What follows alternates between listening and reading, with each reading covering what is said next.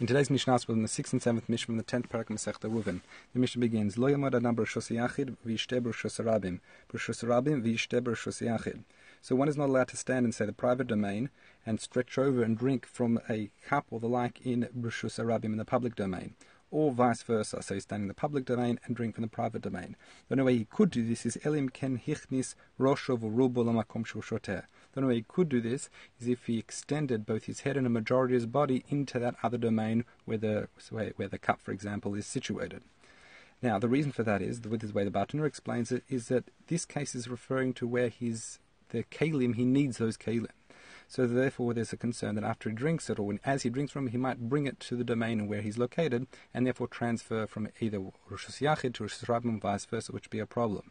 However, if it was another utensil it simply does not need, then it wouldn't be a reason to make Gzera. Even if Rosh of Aruba, head and majority of his body, wasn't stretched over into the other domain, it wouldn't be a problem. However, here Kati cites Rashi, who explains when the Gemara says that the kelim shetzirchim lo, it means that not the type of kli that is being used, but in this context, the kli is tzrichim lo, meaning he needs that kli in order to drink from it. So because he wants to drink from it, therefore we make a gzera in case he might bring that kli over to where he's located. Mishnah then continues, v'chen begat. Likewise, we have a similar issue when it comes to a gut. So this brings us back to the last seder we were learning in Masechta Masra. That is, if you remember, that initially when food is, say, picked from the field and has not yet been fully processed, that it's not yet considered tevel. However, and that means it hasn't reached the point where one would have to separate all trumas and masrot. However, at that stage, one is able to only eat in a snack-like fashion. If they eat what's achilat keva in a fixed fashion, they would have to separate trumat or masrot. So in this gut, in this wine press, the gemar malacha is when the grapes have all been pressed and it runs down to the bottom vat. Here we're referring to a situation where someone wants to take some wine from the upper vat and drink from it.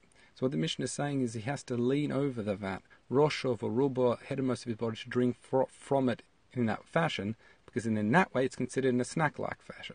However, if he was to take it out and sit down and drink from it, then it would be considered drinking in a fixed manner, and one would not be able to do so without first separating trumat or masrot.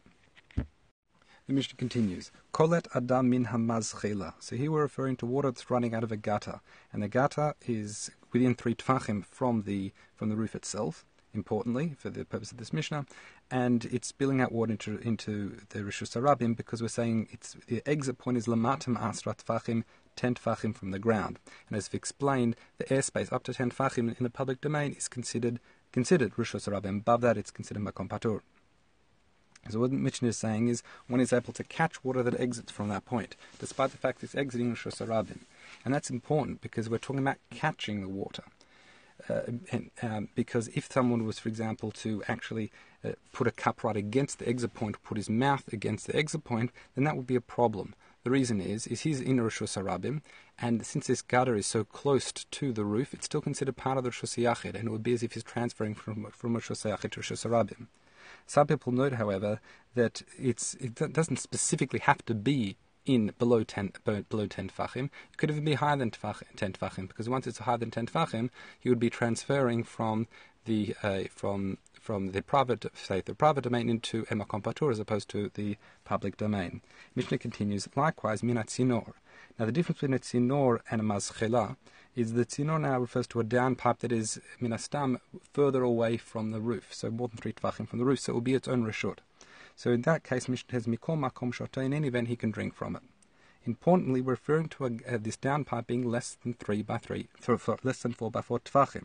Why? Because when it is less than 4 by 4 tfachim, then it is now considered a makom patur. It's its own reshut, but it's not big enough to be qualified as a Reshus Yachid or Reshus Harabim or a Carmelit, and therefore it is therefore one would even be able to put their mouth against it. That's why it says mikom makom shoteh. In any event, if he puts mouth against it, he would at worst be transferring from makom patur to a say Reshus Harabim. Now, if however we're dealing with it was bigger than 4 by 4, then it would be asur. Why? Because once it's 4 by 4 tfachim, it would actually now be considered a Reshus Yachid. And if he's standing in the Reshus Harabim and we're actually below 10 tfachim from the ground, then it would be transferring. He couldn't put his mouth against it because you run into the same problem we had in the first case with transferring from Rosh Yachid to Rosh Hashanah. There are some opinions, and here Kati cites Rashi and the Torah and the Beit Yosef, that maintain that it is specifically when he is below 10 tfachim from the ground that we allow him to drink directly from this pipe when it is less than 4x4. Why? Because if it was more than a 4x4, at worst it would be considered a carmelit, because that mazchila, the tzinor, is below 10 tfachim from the ground. It would be defined as a carmelit. However, if you're drinking from this downpipe and it is above 10 tfachim from the ground, even if the space is less than 4x4, you'd be able to drink. You would not be able to drink from it. Why? Because there's reason to make gzeira against other cases where it might be bigger than 4x4. Because as soon as it's bigger than 4x4 or bigger, then it would be defined as a shosei yachid. Consequently, according to the Rashi, if this tzinor was above 10 tfachim from the ground, then irrespective of its dimensions, you will not be able to drink from it directly. The Mishnah is only referring to lamata me'asra tfachim, like it's stated in the beginning of the Mishnah. Let's now learn Mishnah Zayin. Mishnah says, Bor birshus harabim v'chuliato gavoa asra tfachim. So we now have a pit of water, or we'll say a water hole, and it has, as they dug the hole, they took the earth and made a wall around the rim of it. And that is above 10 tfachim. So that wall now is 10 tfachim high. So, and it says, Chalon sha'al gabav mimalim hemena b'Shabbos. The one is if there's a window above this water hole that is in Rosh Hashanah, then one will be able to lower a bucket down and pull water out and take it straight to Rosh Hashanah. Why? That is because we'll refer to two cases. If it is at a distance of more than 4 tfachim away, then we're assuming then that the wall next to this, around this pit, is 10 tfachim high. Consequently, as you're taking it from this pit, which is defined as a shus yachid, by the time you get to the exit of the pit, you're already higher than 10 tfachim from the ground. So it will be the bucket of water now be transferred through a makom patur. If, however, the wall was lower than that, then if there's a danger you'll be actually transferring it through the Rosh Hashanah. So that's why we're assuming that the wall is higher, so taller than 10 tfachim. That way you're transferring from Rosh Yachid via makom patur into Rosh Yachid. If, however, it is less than 4 tfachim from the wall, then all it needs to be is from the base of the pit itself to the top of the wall around the pit has to be 10 tfachim. Why? Why doesn't it have to be the wall from the ground 10 tfachim high? Because once you have the base to the top of the wall is 10 tfachim, then it's Rosh Yachid. But because the distance between the pit and the wall is less than 4 tfachim, that space is considered a makom patur. Therefore, you'll be transferring once again from Rosh Yachid via makom patur into your house, which is a Rosh Yachid. Let's continue. The Mishnah says, Ashba b'rshus harabim gavoa asra tfachim.